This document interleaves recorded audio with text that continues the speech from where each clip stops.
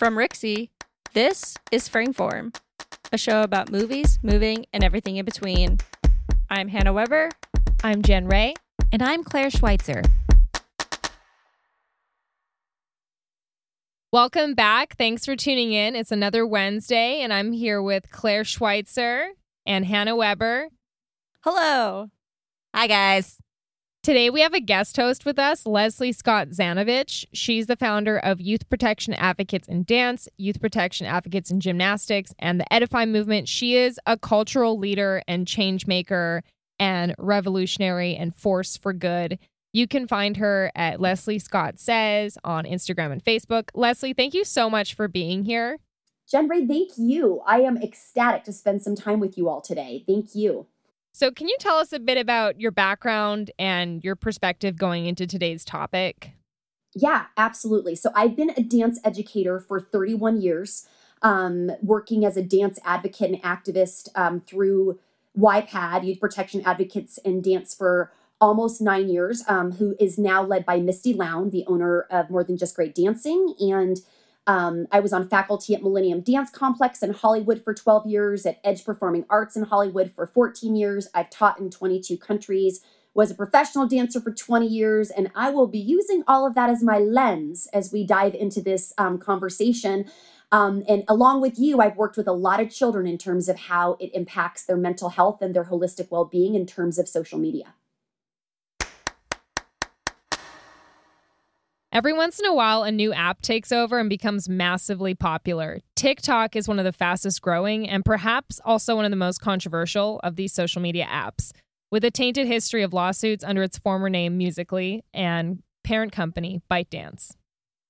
And actually, we decided to move this episode up in our scheduled list of episodes because what is happening right now is bananas, we could say.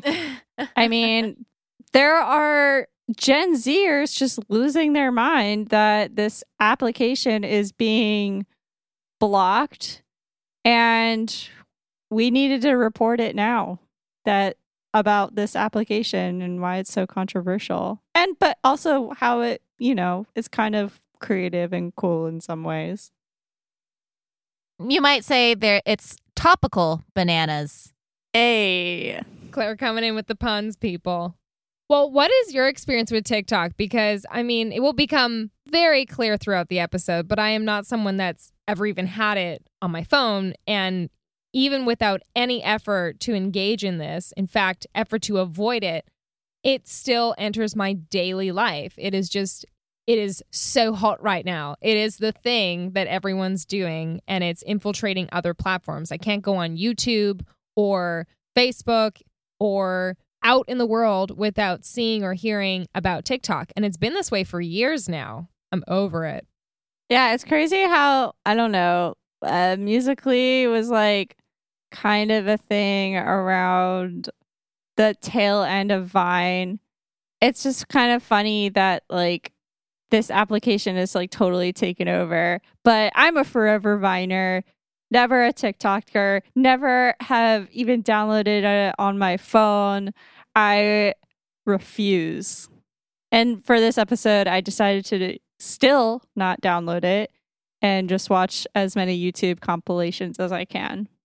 I have had TikTok in intermittent parts of the last few years, but it's not something I use on the regular. Like I've literally like downloaded it on my phone and then tried to navigate the app, which to me is, maybe I'm too old. Maybe I was born too close to the 80s at this point, but I've always found it insanely difficult to navigate.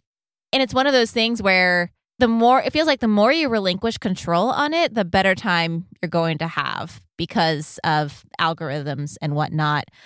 But I mean, the first time I really became aware of it was when I was seeing so-called like TikTok aesthetics in other kinds of videos. So like the captions that are popping up like on different parts of Instagram videos or like the compilations on YouTube or the like. But yeah, I'm not someone who's used it. I teach a lot of students who use it all the time. And I taught like a small dance film course to one of my classes, and like a good chunk of them, the kids sent their class projects via TikTok videos. So I mean, I've dipped my toe in just to see what the fuss is about, but it's not really something that I've been all that involved with.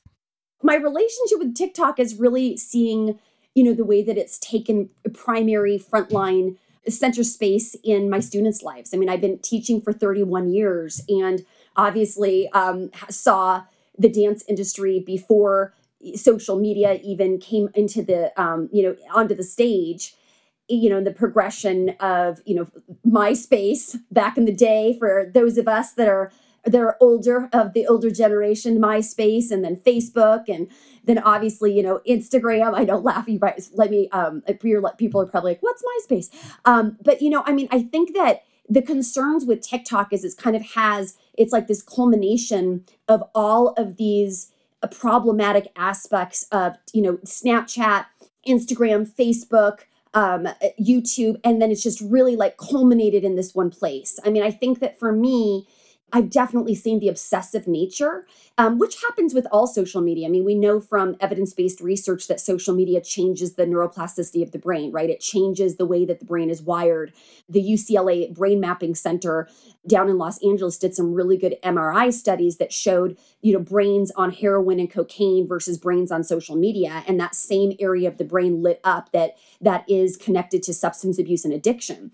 So, I mean, these things are not specific to TikTok, but I mean, I do think the way the obsessiveness and the competitiveness and also the level of exposure to challenges, data mining, the way that I saw so many of my students being targeted by bad actors on Instagram, I think that, you know, it is just so much more even increased in that level through TikTok, because they always say, you know, the TikTok says their community guidelines is deeply committed to child safety and zero tolerance for behavior that could lead to child abuse and sexual exploitation, you know, blah, blah, blah, yada, yada, yada. And then we really see, though, that that's not really applicable. And so I think that that's what's kind of disappointing to me is we have, you know, billions of dollars being made off of these platforms. And really, it doesn't take that much scrutiny to see that it's about profit, not about people. And it's definitely about profit, not about children. Oh, absolutely. Like 100% on everything you just said. And one of the things that makes TikTok unique from all of these other applications we're talking about is that it's pretty much dominated by dance. Sure, there's like short form comedy and sort of sketch situations or slice of life, but there's a lot of dance on this application. So there's hardcore believers for and against it. And I hope we can cover arguments on both sides and also just peel back those layers about what are the potential risks, what are the potential ways that people are using this to leverage it for their careers. It's certainly a very contentious topic. Well, I think, you know, in terms of being able to really hold space for, you know, like all the perspectives, I think we have to look at, you know, something that, you know, is benign as a Barbie doll, right? I mean, it's like a doll's a doll, a Barbie doll is a Barbie doll. And then it's the relationship to the Barbie doll. It's whether or not you're comparing your body. I mean, there's a lot, again, of studies around Barbie dolls. And that's why we see that Mattel had to do a complete marketing advertising overhaul, because we realized that there was no representation in terms of the way that women actually look, in terms of body size, in terms of shape, in terms of occupational aspirations, in terms of skin color, all of these things, right? And you really see that with TikTok. It's not TikTok is TikTok. It's benign. It's a social media platform. It can't hurt us until we engage in it in a relationship, in a relational way that then either gives us back something that could potentially harm us or something that can help us. So I think that you know, I don't know. I mean, for all of you, I really feel like with things like this, it's all about education. It's about education, education, education, and then you can make an informed choice. And I think that's what's missing when these platforms are spending millions of advertising dollars actually targeting children. And that is really something for us as adults to recognize that this is not a mistake. This is the result they were looking for when they sat in those boardrooms and decided there's marketing strategies that they are going to get these consumer dollars, you know, coming from the most vulnerable, you know, members of our society, which is the youth. Oh, totally, for sure. I mean, it's 100% a strange growth that we have been seeing with this application. But before we dive right into that, I mean, we've dipped our toe, maybe our ankle already into the water in this topic, but let's just start with the basics of like, how is dance being shown on this platform? I mean, we have challenges, we see some creative work of dance being used, but how have you been seeing dance being showcased, being applied, being, I don't know, celebrated on TikTok? As you said, I've been seeing a lot of like dance challenge sorts of things where people essentially replicate dance moves either from a music video or from some content creator source. And, you know, oftentimes people have their own humorous take on something like this. Like, I guess this is not specifically a dance challenge, but there's one challenge where people recreate like a scene from SpongeBob, and like essentially it's like a match cutting exercise where people try to move, and then the actions continued, you know, through the SpongeBob SquarePants cartoon. But yeah, oftentimes you'll see replications of particular dance movements or particular dances from the media, but also kind of from a screen dance perspective, you'll sometimes see some very interesting hybrid inclusions of like special effects and movement. And Hannah, you actually pointed out a video that I think highlights one of the upsides of TikTok, where we see someone literally like creating an energy line with their movement with like one of those fireball special effects. I liked that one a lot. Yeah, I mean, it's a video platform. Why not use it to experiment with miniature screen dances? I mean, how can we normalize screen dance? Use social media like demonic platforms like this one. That's definitely one of the pro arguments for TikTok. It's that it has made dance so popular to even non-dancers. It's encouraged non-dancers to try dancing. It is a contemporary social dance, like we can't deny that, which is and it's a global social dance as well. I mean, on a technical level, you usually have these portrait orientation videos. There's a lot of match cuts or like simple, clear, choreographed and edited transitions. Like it'll be a cut on action or something really smoothly and usually like narrative or kind of clever.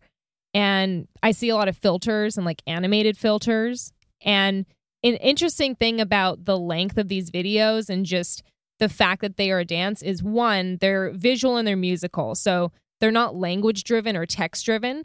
So it's easier to consume content globally without that feeling of that barrier. And that's something we've talked about on the show.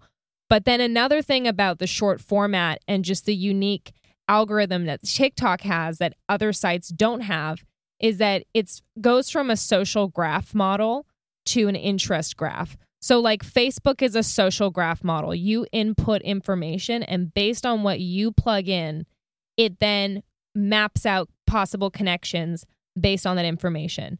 What the interest graph, what the TikTok one does, is it actually surveils your activity from the start, no matter what information you plug in necessarily, and it adapts very smartly, very quickly.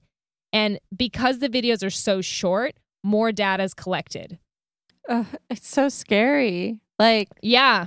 My gosh. Like, I mean, it's just like, how can you even work on any kind of device then, you know? Well, the data mining, I think, is obviously a global problem. And I think when we're talking about data of children, that's where we also even get, I mean, not that us here as adults are like, please mine my data and take my personal, you know, my PII, my personal identifying information, and sell it so you can become a billionaire. Because, I mean, we need to also, you know, think about like the any time that there's this much money, you know, behind something like, I mean, the person who that's behind, you know, TikTok is worth $16.2 billion. I think that TikTok's worth $76 billion or $75 billion. And, you know, that is off of our personal identifying information.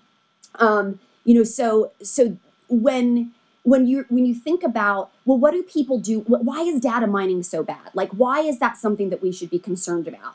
And I think that when we talk about children, it's because, first of all, there's not consent. And, a lot of these children engaging in these platforms with problematic settings, they are not really capable of being able to have the consent that's required to understand how their personal identifying information, I'll just call it PII because that's, the short term for it, is being used. And I feel that as children more and more become the biggest engagers in social media, and that they themselves think it's free, right? I mean, think about when you were 12 or 13 or whatever the age was. Like, did you really understand advertising? Like, did we really understand, like, when something felt free to us, then in reality it wasn't free because we were paying with our presence or we were paying with our data? So I think that children are not passive consumers. I've always said this about kids. Like, they are smarter than I will ever be because they're not so stuck in their ways. Their brain bandwidth, especially adolescents, research shows that they are having a second wave of brain malleability. So they're having this second wave of being able to really bring in information and in a really kind of robust and vibrant way process it. So, what I would like to see more of is really kind of, for those of us that might look at TikTok and say, this is a racket. I think that through education, the racket can really be explained to the youth. I mean, I have seen the youth rise up in ways that has just been profound, where I am just like, wow, the energy, the intelligence, the thought, the creativity. And I think that kind of that informed consent again. I'd like to see us as adults, try to engage youth more so that they really understand what's at the underbelly of TikTok. And I really appreciate everything that you guys shared about, just what is great even aesthetically about the app, right? The way that TikTok is being able to be used as a vehicle to share and spread the love of dance into nooks and crannies of our universe that it might not otherwise have reached. But just like when dance increased by 500% over the last decade on TV programs, right? And what we saw, though, is even though that was great, it really, there was more jobs. Dance was getting put into the living rooms of people's homes. People were becoming fans of dance that were not. But on the flip side of it, you also have to look and see, but what is the most viral dance that is being put into the living rooms of people's homes, right? And is it really, if we want to protect the integrity of dance and we want to advocate for the purity and the innocence of dance, because dance is so therapeutic, dance is healing, dance can be a primary way that a young person finds their identity, finds their body love, finds their self-expression.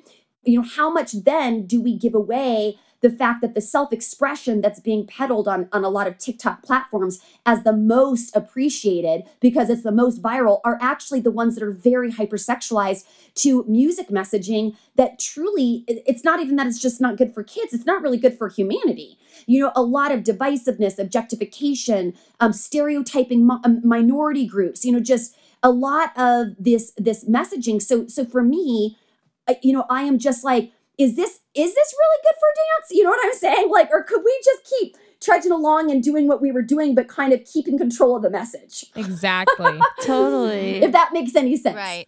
Right. Oh, so much sense. The most sense. I mean, when we go into like just those like briefly talking about like those challenges, I mean, we're going to go there. Let's talk about Cardi B, the WAP dance. I mean, that is a very risque music video. And for some odd reason, they wanted to make that into a challenge on TikTok. There's some that are like cool and creative, yet there are some where they're just imitating it. And you're seeing these children just dance these like very sexualized dances, which I agree. I don't think it's right. We're in the age of like everything is accessible, which is a good and bad thing because it's so accessible. And yet, I mean, that's why they're trying to do things with the internet where they, censor it and all that, which I totally understand. But it's weird as an age how turned up in the volume of sexualization through movement, through these pop stars that are being played on the radio, being played on MTV, being played on YouTube. I shouldn't even say MTV. It's just like, that's kind of irrelevant. I mean, people only really tune into the VMAs anymore anyway. Hey, Hannah, you listen to the radio, so you could have said tuning in on the radio and you'd be correct. Yeah. I mean, yeah. Or you're hearing it in the supermarket or something. But I mean, it's very strange to see we're at that point of like people that are literally gyrating the ground. And then you get those responses of moms going like, oh my goodness. And I'm like, they should be saying, oh my goodness, and telling them to stop. Well, first of all, Hannah, I think you touched on a great point in that, I mean, again, one of the positive aspects of this is that more people do have access to this. And I mean, I'm aware of like when I, especially like when I'm curating dance film, like when I'm playing gatekeeper, saying like, oh, no, that's not how you do it. There's a very specific way of doing this. But at the same time, what TikTok is doing to dance is the same thing that it really did with sort of like dance's move to television. Like it's really framing dance as a series of moves to master and really, distilling them to like a series of peaks rather than really finding one's own way through. Like it's framing it as a form of someone's self-expression, but it really is unilaterally putting that validity of the expression through the process of reenacting and recreating very specific, very hyperbolic, and very, quite frankly, inappropriate, not all ages movement. On the internet where everyone can see it. Exactly. It won't go away. And where everything's being captured, recorded, and stored. It is a nightmare. I am so glad. I mean, all of us on this call, fortunately, were able to have a complete childhood before social media. And I truly am concerned about everyone that is growing. I mean, even now, adults with it, but everyone that is growing up with it as a part of their lives. And as Leslie mentioned, like the neuroplasticity of their brain and the way that they are being wired for approval. I definitely want to shout out the film The Social Dilemma, and specifically Jaron Lanier, who's in that film, just to give information about, yes, there's this idea of like these platforms for free expression, but like Claire mentioned, it's all these reenactments, and these viral dances. And yes, Hannah, like they're not all ages movement. And I mean, I think everyone actually said that here, right? Like it's certainly not meant for children, which is a high percentage of the usership. And another thing is, I mean, we could do a whole episode on cuties, but that's not this episode. I do want to point out that some of that movement that people saw clips of that they were so aghast at, not everyone, but a large percentage of the population, a lot of those moves that were so controversial, honestly are the same as clips I've seen from WAP. So as long as we have a culture that celebrates videos like that and choreography like that and music like that, you're going to have younger people looking to those examples and imitating it. And it's difficult to draw those lines and those boundaries, especially with young people that are just trying to find themselves and engage in culture. I think, we've used the word sexualization and inappropriate several times in this chat. And I kind of want to take a second and like unpack that, because I think a lot of times these terms are blanket terms and we're not maybe really considering like, well, what's actually the humanity in these terms? And when we talk about sexualization, and in YPAD, an organization that I founded, we have this amazing doctor who is a specialist in sexualization objectification. And what the flip side of that is, our culture is kind of wounded in talking about healthy sexuality, right? Which, everything in America, we have sex all around us, but yet it's very difficult for us to talk about intimacy and love, but we have no problem with intensity and lust being splashed all around in a very reckless, loose way. And, I think that for me as a dance educator, one thing that Claire said that I just so agree with is that it's like, this is kind of, it's like dumbing down what we do into like this monolith, into like this one snippet of time instead of the process of what we do, which is we are in the business of growing children from sometimes when they are 2 years old to when they become, in elementary school, to a tween, to an adolescent, to then, now I'm seeing, I have students who now own dance studios. It's like, this is what I feel like for me, it's kind of creating this moment for us as dance educators where we're having to counteract a lot of stereotypical myths about what dance is and about what the experience of dance represents. And I know a lot of people who see the WAP video and are like, I'm not putting my kid in dance. I'm not going to, and see how dance is being commodified and used. And that breaks my heart. That breaks my heart that there might be children out there that, their little magic fairy sprinkle dust where they were, shaking their little tushy in their diaper in their living room when music came on. And then their parents think that dance isn't safe enough to put them in. And so I think that there's a consequence to this that is probably bigger than what we can see right now in 2020. And I do, definitely, agree with you, Jen Ray, on, Dr. Roberts, says that we don't get to clutch our pearls at cuties, but yet be culpable and complicit in all the other ways that we are sexualizing and exploiting children, not just in dance, but in many industries. When with the cuties thing where people were like, this is fodder for pedophiles, but we have children themselves filming themselves thousands of videos a day on TikTok and YouTube that is, as you said, Jen, just fully accessible. So I think that this is much bigger than any, obviously, one moment or film. And my concern with another thing with the WAP and the videos that are going viral is I have spent so much of my career trying to educate and create an environment of body inclusion. And that the thing is that dance actually has nothing to do with what our body looks like, but what our body feels. I think we're getting away from that. When I look at the viral TikTok videos, it's very clear we're continuing to peddle aesthetics, this very narrow definition of sexy. Who's to tell? I know so many women that feel sexually empowered that we don't even think about our bodies because we are so beyond our sexuality being what we look like. And that really breaks my heart for young kids who are being taught that it's almost like their self-driven sexual exploration is being hijacked. And there's going to be a consequence to that. We've already seen it in YPAD. There's a consequence to that. Well, and speaking of your amazing initiatives and education and not just calling out the problems, but calling other people into your mission and getting the message out there and providing solutions, I do want to drop a quick resource. This is going to be linked in the show notes. We do have TikTok tips for parents and for dancers. And YPAD does develop like ongoing resources as these things emerge, especially in popular culture. So check out that link. And also thank you, Leslie, for being such a pioneer at this, because dance has no governing body. And my God, like the thousands of people that have positively benefited from YPAD certification and education and all of your initiatives is just what an amazing ripple effect.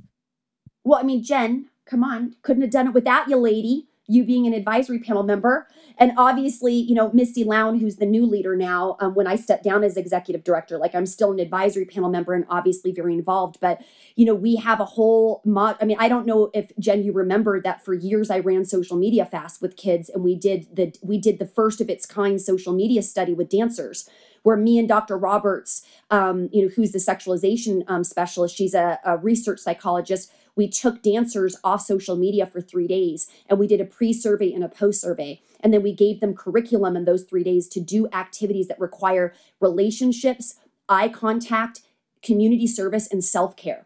And self-esteem is not supposed to move, like self-compassion can move.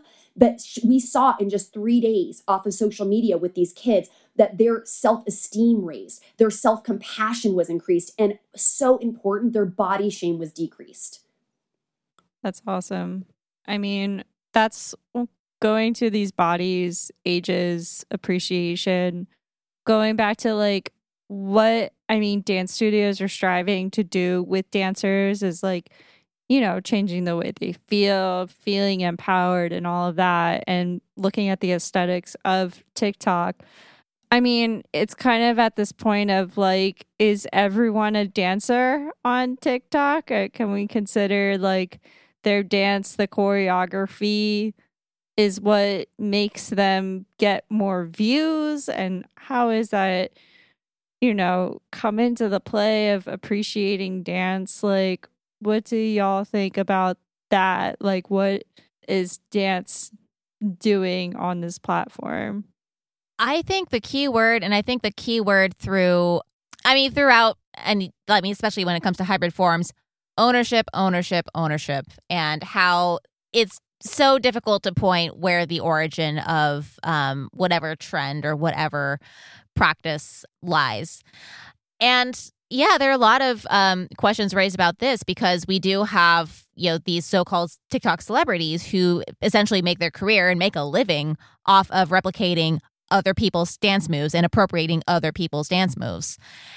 And this leaves such a huge gaping hole when it comes to appropriation as well. And a big trend I see here, and I know I'm not coming from maybe the most qualified place to say this, but there is almost like a trend of anti-Blackness in a way, where we see a lot of young dancers who are, appropriating aesthetics almost as if it's something that they can take, without any understanding of what the origin or what the impetus behind the original movement was like. Yeah, a lot of that going on. Which is so weird. Well, I think also, anti-Blackness, absolutely, but also like anti-recognizing the lineage and the deep ancestry of cultural dance, and then taking movements from Afro-Brazilian Caribbean and dance hall and soca and then completely, filtering it and shredding it through the sexualized lens and coming up with this version of it that has absolutely nothing to do with the cultural roots of the movement. And, I look at TikTok and I look a lot of the movements in TikTok. And, for those of us, and Jen, you have a lot of history and culture background of this too, that have been able to be blessed, to be touched by, really deep-rooted cultural dance styles. I remember teaching in Uganda, and there are children in church worshiping, gyrating their bodies, shaking their hips, moving their bottoms, shaking their whole bodies. And it is literally, they're smiling with amazing spirit and energy, and it's to drums, and there's nothing sexualized about it. There's nothing objectifying about it. It's so pure. It's so organic. And we have a lot of those movements, what's happening, and this is where I get worried about like the cancel culture in our society in America, about how like everything to do with sex in the body, icky, gross, unless it's like sexualized and objectified, is I know that there's some dance studios who like from the neck to the hips, they just want to cancel it out because we can't unmesh the fact that movement is actually not innately sexual. That movement is beautiful. It's how all of us danced when we were toddlers and we were little, and then you see it being appropriated in such an abusive way on these formats that it's like, so studio owners, because these students don't know the history of that movement, so the only thing they can come with is this TikTok sexualized version. So then studio owners are like, you can't move your hips like that, you can't move your body like that, no gyrating, which so now we're canceling out half of our body as dancers, and I hate that message for children, that moving any part of their body is wrong or bad or dirty. That's not healthy for children in the way that they're growing into their body autonomy. So I think a way to fix this is that, if we can somehow try to encourage these teachers that are proficient in these dance styles to, get on there and be as loud on TikTok as you can, you know what I'm saying? To like give like an alternative view of what this movement really is about. And I hope that I just made sense in how I explain that, because it's a little tricky, but I hope that makes sense. No, totally. I mean, I love teaching jazz because I can help clarify broaden the perspective that it's not just quote unquote sassy.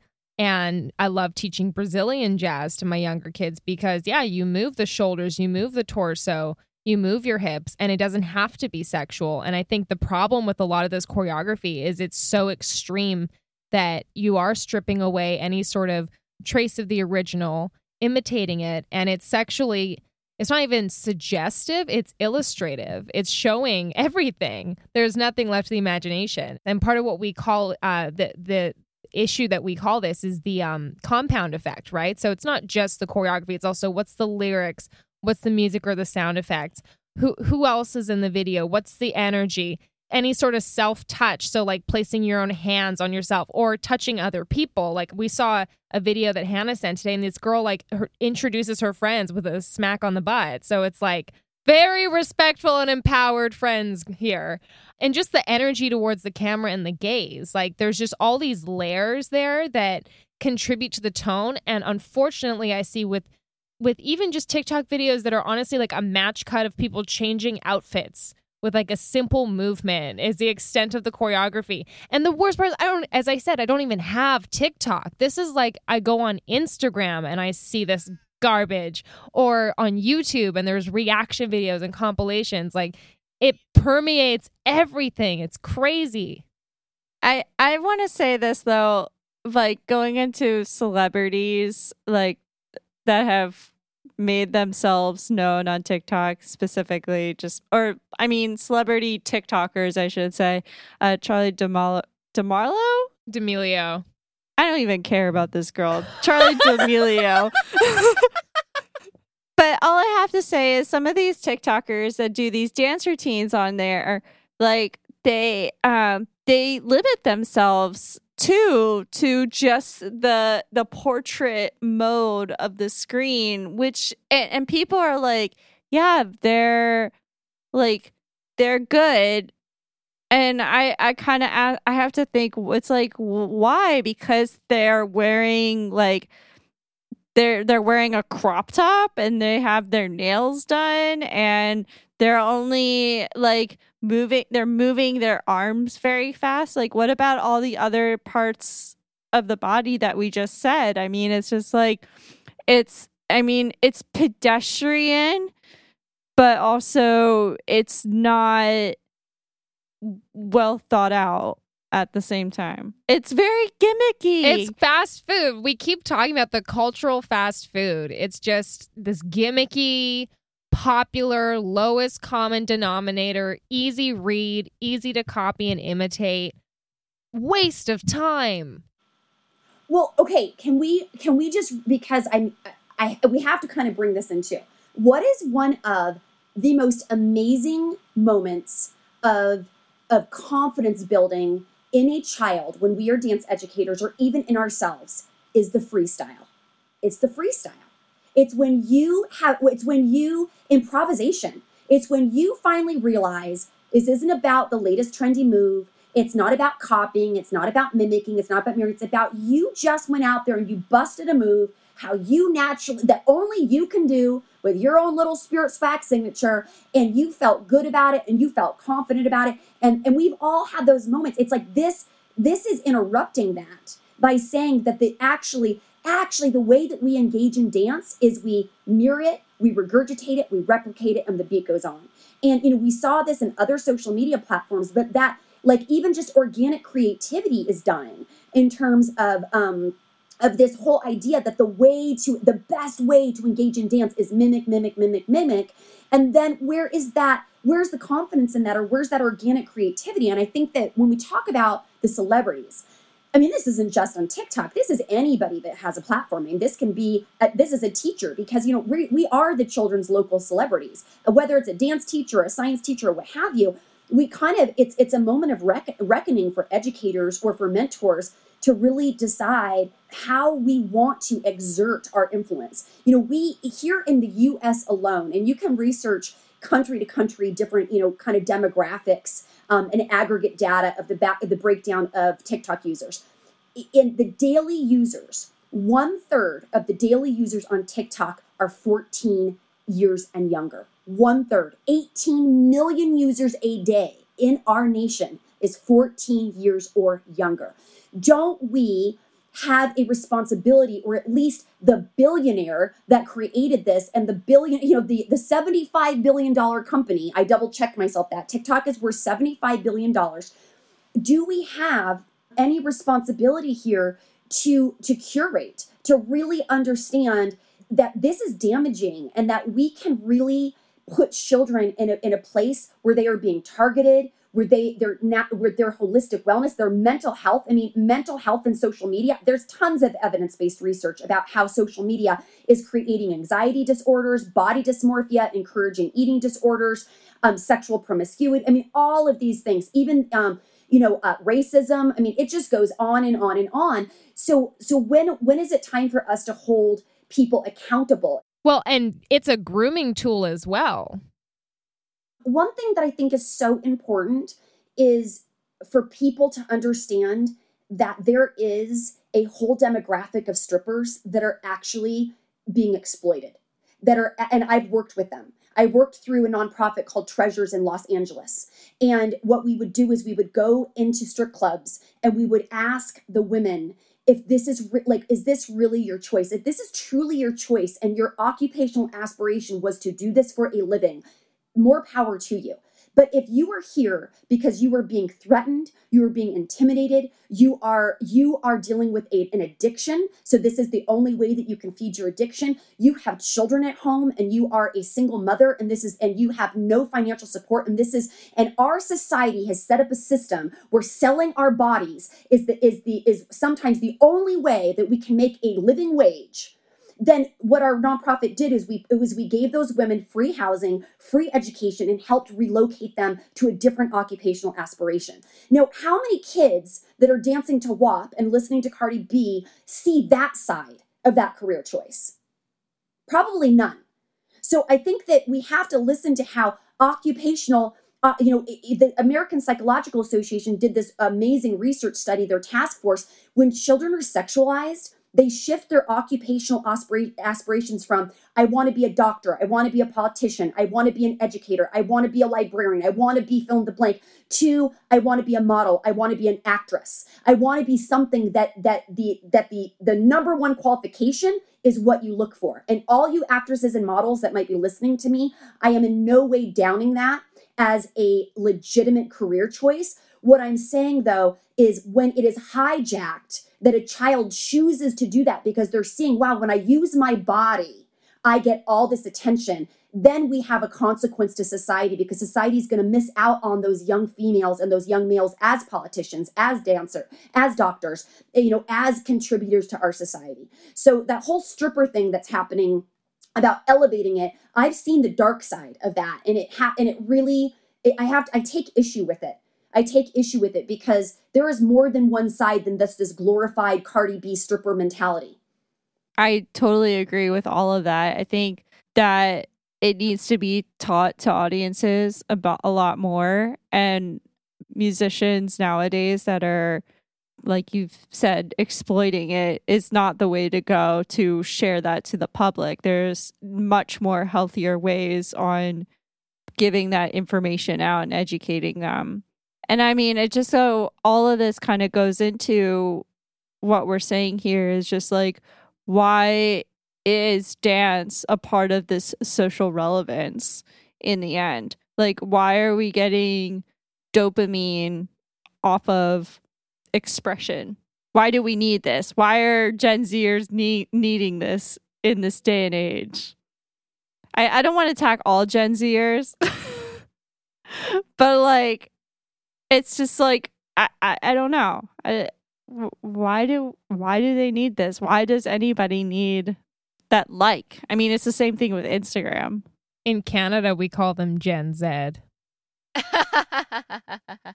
We've had a conversation like this before where, we talk about influencers and how they, strive off of making $1 off of these likes, these views, these subscribers. And I mean, it's definitely not the right way of saying, like, I'm being appreciated because I can move in such a way. And it's like, no, that's not how you should be gaining that social acceptance. You shouldn't have social acceptance at all. Like, that should be like, you're doing it because you like it. I mean, Leslie, it's like what you were saying, like, people feel the truest and the most like high, we could say, when they're doing free movement, improvisation, freestyling movement. And why do we have to record that? Right. And their obsession is not on a third person spectator because they're so absorbed in the movement, they don't even know who's watching. You know what I mean? Like, that's freedom. I mean, it just should be like a celebration of movement. I mean, like when we talk about, is TikTok the new dance appreciation platform? We could say, sure. But I mean, that leads to a lot of also other controversial answers. The thing about TikTok is, I mean, based on the platform and sort of the interface, I think it has potential to be a great tool for dance appreciation and for dance film appreciation as well, because it does provide for most people a user-friendly method of recording and creating their videos. But as Leslie's mentioned, that's being hijacked. It's almost like that, you know, again, that notion of accessibility and that notion of sort of like you can become your own, almost like an MLM idea, like you become your own boss kind of thing, gets hijacked in a way. And it saddens me because I think that, again, like there's a lot of potential and certainly a lot of potential for it to actually be a tool, but it's, you know, there's so much nefarious extraneous around it that it's just damaging. Let's just kind of toss this around, right? Because, you know, we're asking Claire, what you just said is so true, because everything has the potential to be amazing if that is whoever is leading it and curating it and nurturing it and growing it has those intentions. So the creators of TikTok is ByteDance. That's the name of the organization, BYTE Dance, ByteDance. They're $100 billion company as of May 2020, $100 billion company. If we were to ask them to do the right thing and actually create regulations on their content, policies about their content, they would lose money because sex sells, children sell, bodies sell. And so I think that this idea of commodifying children and exploiting children's sexualization, this is, again, something that's been happening way before TikTok, right? So it's not like TikTok created this. TikTok was just like, let me give you a home where you can really go on steroids on this idea. And just another thing in terms of like how I was like, this is not on accident, you guys. Like, this isn't just this big accidental thing, that I don't know if you guys know that Kevin Meyer, as how it says, the head of Disney's streaming business, actually now joined ByteDance in June of 2020. So now you have somebody who is the head of Disney's streaming business, and Disney is supposed to be, really somebody who is creating content for the youngest of our young, now is going because of money, because of lucrativeness, because of commodifying the attention span of kids, is now, this is purposeful. This is purposeful. I believe it's purposeful. I don't think that this is any of this is I think this is like this brilliant, quotes, marketing team that has figured out how to make billions of dollars in this way. So Claire, did you want to ring in on that? Yeah, and I think that there's sort of like, I guess literally the legal term is CYA provision in a lot of these apps is that, if something is amiss or if something doesn't quite seem right, then, individual regions or individual countries can just take care of that and just, do it on a case by case and region by region basis. But when like the parameters are deliberately unclear on that, then that can lead to a lot of risks and a lot of internationally associated risks as well. So as many know, and as it's been in the news lately, there's been a lot of controversy on TikTok about the risks of data mining and the risks of privacy protections when it comes to TikTok. And we've discussed this a little bit before. Once your image goes online, it stays online. And there are there's a lot of gray area when it comes to copyright and especially copyright of internet content. So, for instance, if someone posts a picture on Instagram, that technically is not like technically do not have copyright on that image. Instagram technically has copyright on that image. when it comes to TikTok, when they take your image, like when your image gets put on the app, there really is no clear answer as to what is done with it or what can be done with it.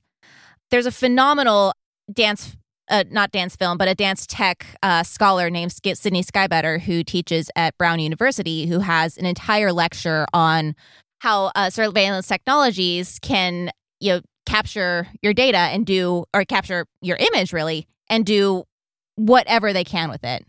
I think you guys have seen, it's one of those apps where you can literally like transpose your face onto someone else's body and like recreate.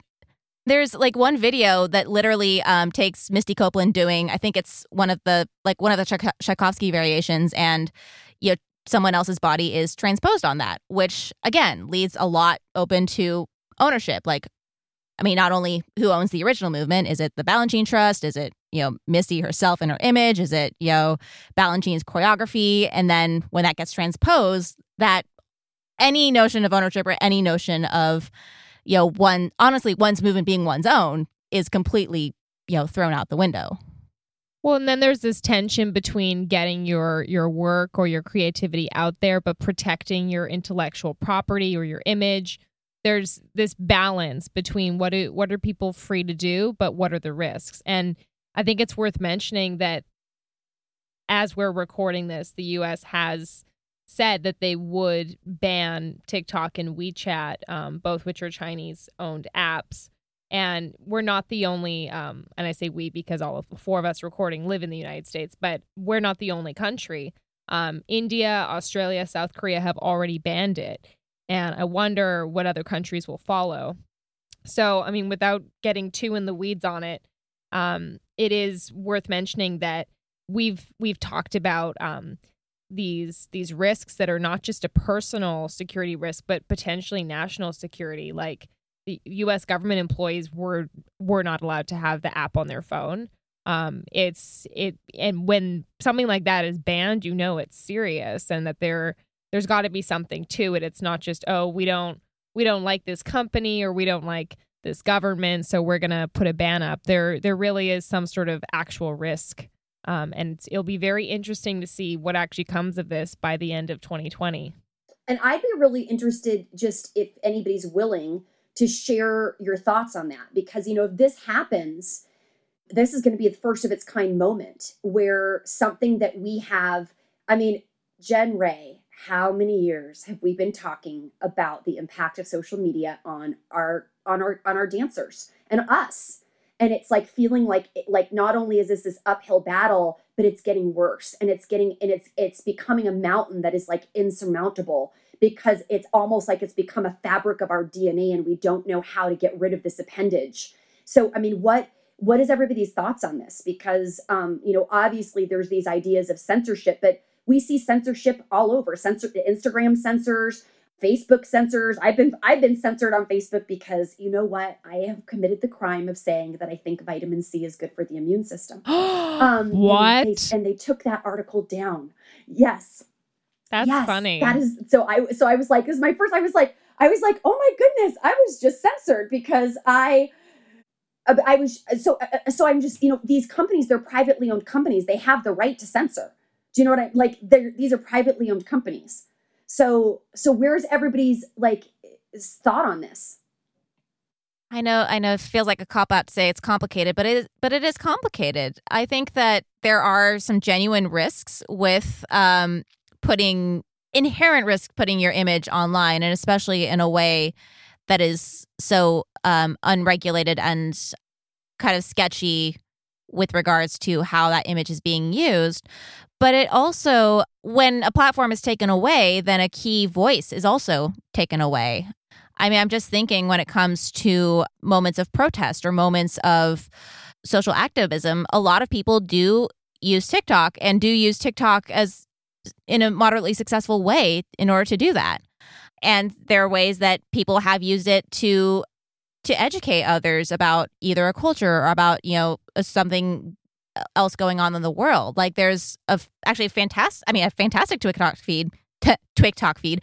There's actually a fantastic TikTok feed, which I didn't think I'd say in this episode, of a Canadian-based Indigenous dancer who really comments on his culture and comments on his practice of moving in a very interesting way. So I think that I think that there are absolutely genuine risks associated with it, and I'm not sure a unilateral ban necessarily negates those risks either, considering there are so many other ways that they manifest in other platforms.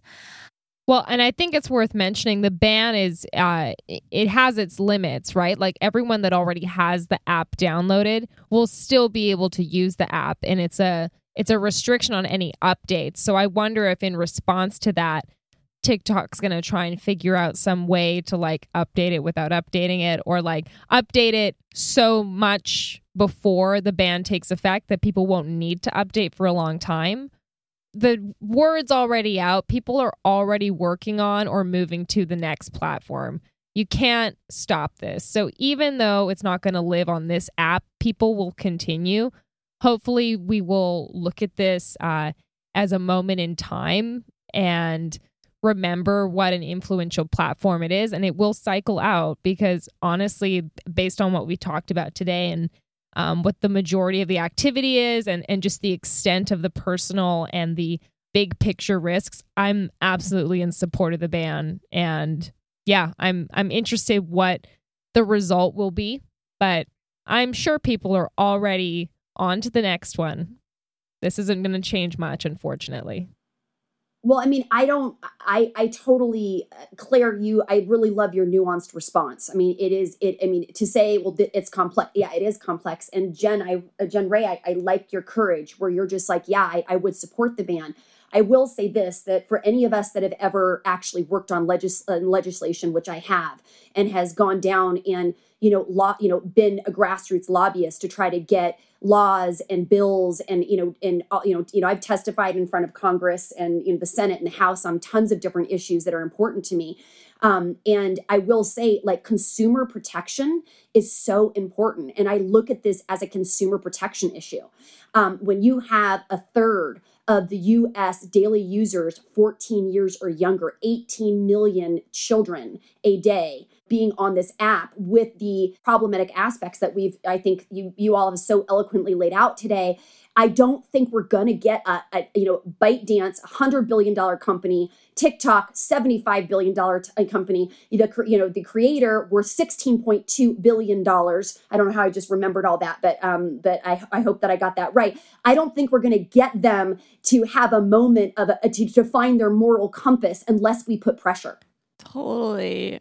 I mean, we will see what happens. I wouldn't be surprised if this application gets bought out from somebody else and it gets turned around. It gets cleaned up. I mean, right now it's like New York City back in the way back when people were rioting and killing each other for no reason whatsoever, and they did something about it. And I think there is definitely a solution to every garbage fire that is out there, that I will say. That would be so amazing, Hannah. If that actually happened, that could set a precedence that we'd have never seen before. Do you think it's going to be Google or Facebook that buys it? Well, they're saying like either Walmart or Oracle. I mean, we will see what happens, but I mean, I'll admit I used to be someone that's like, regulate the internet. That's dumb. And then now I'm kind of like, oh. Then TikTok came out, and then, it definitely made me rethink about things. But, I mean, I'm trying to think. Claire, you definitely said some wise words about activism and like self-expression, but there has to be, I'm gonna say it, I mean, there's got to be a rule book on these things. You got to have some limitations. I mean, that's why we go to school. That's why we are always craving learning, and that's all we can do in this time. And I think what TikTok is going to have to do is relearn some things to turn it around. So we shall see. But we want to wrap things up. I think we've definitely dove into some heavy, but also great topics, talking about this controversial, celebratory kind of tool that everyone is talking and singing about. I've been hearing a lot of music that just is even referencing TikTok, which I think is just shows how influential it has become in this day and age. But Leslie, thank you so much for joining us on the show and sharing your knowledge and your views. And I think you were very valuable today. Yeah. I feel like I just got a free Internet Ethics 101 course. Guys, this is why she's my mentor / fairy godmother of dance. Oh, Jen Ray, you are all blessings. I so appreciate the conversation. I'm always seeking to, I don't want to be a part of cancel culture. I want to be a part of conversation culture. So I really appreciate that you all held space for this conversation and that you let me be a part of it. So thank you to all of you. And thank you for listening. If you like what you heard, give us a 5-star review on Apple Podcasts. Like, subscribe, share this episode. Check out our other episodes. We do like talking about topics in history and the evolution of dance film and screen dance, but also just relevant cultural conversations like this one, which, as Hannah mentioned, we even like pushed up in our show schedule because it's happening right now, people. So thank you for listening, and send us an email at frameformpodcast@gmail.com, and follow us on Instagram at frameformpod, frameformpod, to stay tuned on all of our upcoming conversations. Claire, Hannah, Leslie, thank you so much. This was awesome. Thank you all. This was great. Thank you so much. Want to know what's going on in the dance film world? Here are some events to check out this week. Dance Cinema's online program, Quarren Screen Dance, is launching tomorrow, October 1st. Check out a curated playlist of films made during the global pandemic, including mine, The Sheltered Adventures of Quarantinia. All films and info are at dancecinema.co. There's also an open call for the No Box Dance Film Festival, a multi-country live event. The window for entries is open from now through October 14th, so find them on Film Freeway and submit your film for consideration. Links for all events mentioned are in the show notes.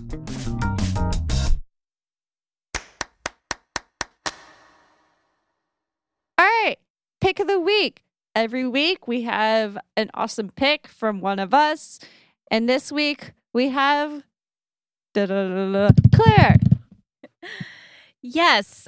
So my pick of the week is actually, primarily a music-based thing, but it does have a visual component, so that's why I'm picking it. And that is the new Fleet Foxes visual album, Shore, which was just released on their website. So I have been a fan of Fleet Foxes for, 12 years now. I'm old. You have really an intimate good. relationship with them. Yeah. It spans over a decade. Yeah.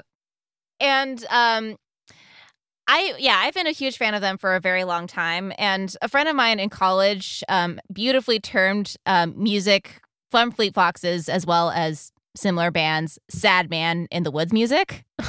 Yeah, that's a good term Accurate. for that. Accurate. Yeah. And I am a sucker for sad man in the woods music. Give me like someone strumming out their baggage in a log cabin in Father upstate John Wisconsin. Bonnie Bear. Yeah. Either in the woods in Wisconsin or somewhere like in Laurel Canyon. Either way. Yeah. I'm a sucker for that. I'm also a huge sucker for 16 millimeter film. And this this was like candy to me. I'm so happy to have another album to put in my rotation and look at some pretty images along with it too. This was the total opposite of the music videos we talked about in our music video episode, but also all the TikTok stuff we talked about. I mean, it's long. It's the full album. It's not people-centric. You're looking at zoomed-in flowers and horses, which is amazing. It's beautiful. It's moody. It's relaxing. It is all these excellent things like Sad Man in the Woods or Sad Girl Crying at the Window Pane type of moody soundtrack. It's just like so ambient. I would love to play this like on a projector or like a large screen in my wall and just like have it going while I do something else that's not too demanding on me. You just gave me an idea. I might actually try that tonight. Do it. Let me know how it is. I'm happy Fleet Foxes are back. So yeah, if you actually want an antidote to TikTok or to YouTube or really to the world in general right now, check out this visual album. The link is in the show notes.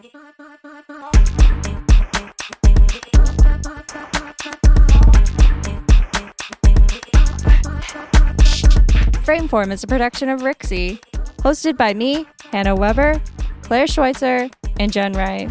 Edited and mixed by myself and Mason Carlton. Thanks for listening. We'll see you next week.